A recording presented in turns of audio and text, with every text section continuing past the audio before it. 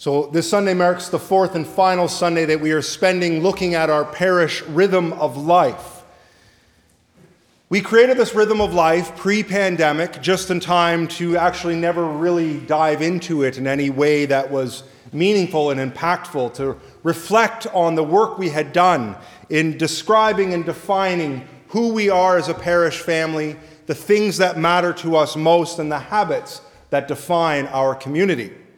So over the past 3 Sundays, and then now today being the fourth, we have spent time looking at this document, and I hope that you have had time to read it at home, to pray and reflect on it.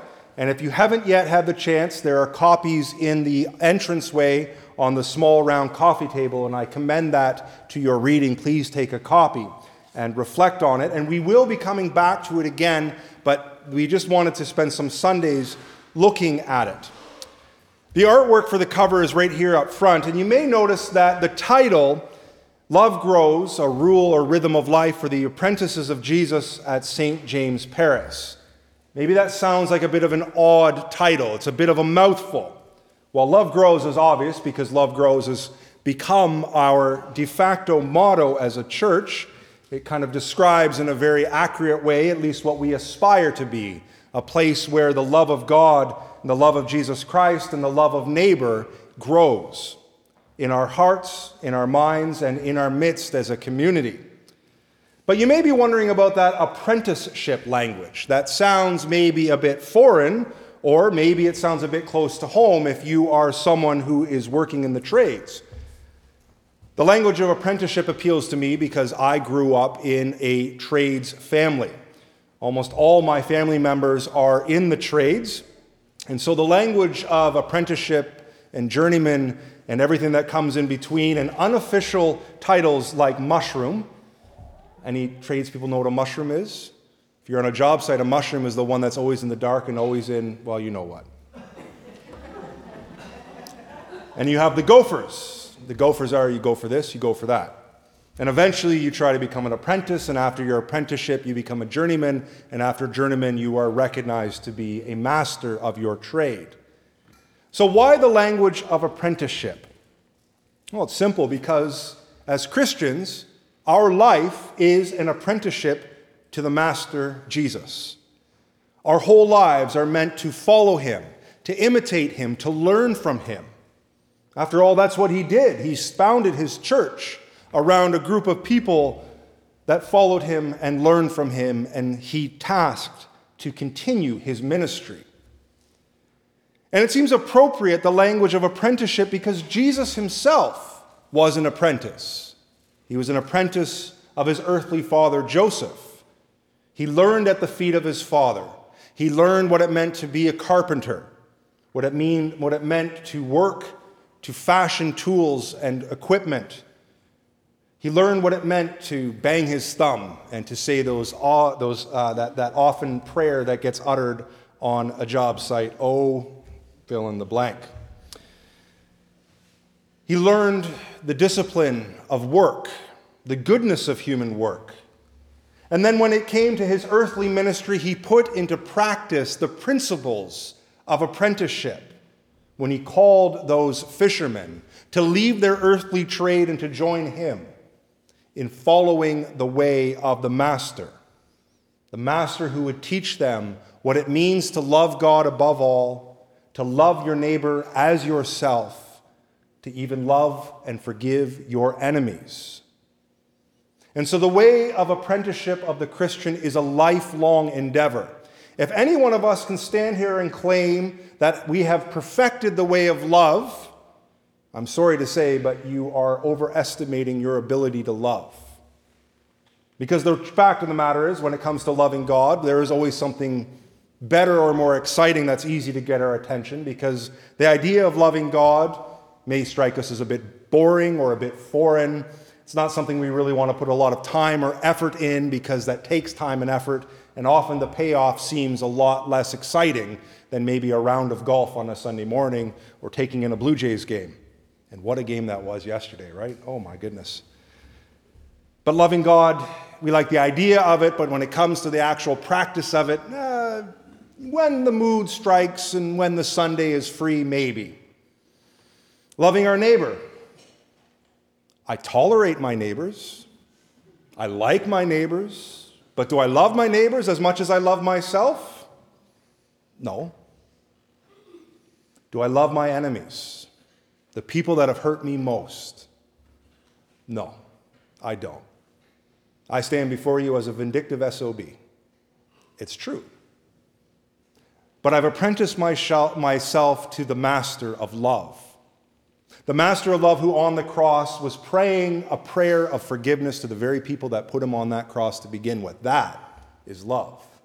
That is something to aspire to. It's easy to love the lovable, but when it comes down to it, loving the unlovable is the task of all Christians who claim to be apprentices of Jesus. So the language and life of apprenticeship is a life. It's a life dedicated to learning this way of love. It's a way of forming our whole lives, our habits, our routines, everything. Even our day-to-day vocations in the secular world, which are important, and the dignity of work, Jesus recognizes that. But to form all these things around the apprenticeship we have to Jesus Christ. Now, 2 stories by way of apprenticeship to indicate the importance of apprenticeship. My dad's shop, there's a big sheet metal shear. And a sheet metal shear is a very dangerous tool. As you can imagine, it's for cutting sheets of metal, multiple sheets at once. First day on the job, a new apprentice comes in. He's shown all the things in the shop and all the tools and what to do and what not to do. And he was shown how to operate the sheet metal shear. This is how you do it. You slide the metal here. You see that little metal gate that comes down? And there's a big red line. Don't cross the red line or the gate. And you operate it with the foot pedal. Shear comes down, slices the metal, on you go. Well, that was his last day at work. He didn't die. He lost a couple fingertips because he didn't listen to the journeyman who told him, don't cross the gate. Don't stick your fingers past the line. You will lose your fingers if you don't. What did he do? He did everything he wasn't supposed to and lost a couple fingers. I think they may have been able to reattach them. I don't remember the end of the story, but he learned his lesson. You got to listen to the people that know better because they actually are trying to help you. He thought he knew better and he could figure it out. A little bit more comical story. Another apprentice on his first day goes to the shop foreman. Shop foreman says, okay, I'm building, I don't know what he was building. He says, I need you to go out into the yard and go get some 2x4s. I need about 4 2x4s. Bring them in, and we'll get them all cut up and set up. So apprentice goes to go get some 2x4s. Journeyman goes back to his work, notices it's been about 15 minutes. Where is this guy? Just sent him to get 4 2x4s, and he's not back yet. Now, maybe he went to the washroom or something. I don't know. I've got things to do, and went back to his tasks. Another 10 minutes pass. He's thinking, okay, 20 minutes to get 4 2x4s? What has taken this kid so long? So the journeyman goes out to the yard and he sees the apprentice hunched over the wood pile, just with concentration and just like almost anger coming out of his face with his tape measure. And the journeyman says, what's going on?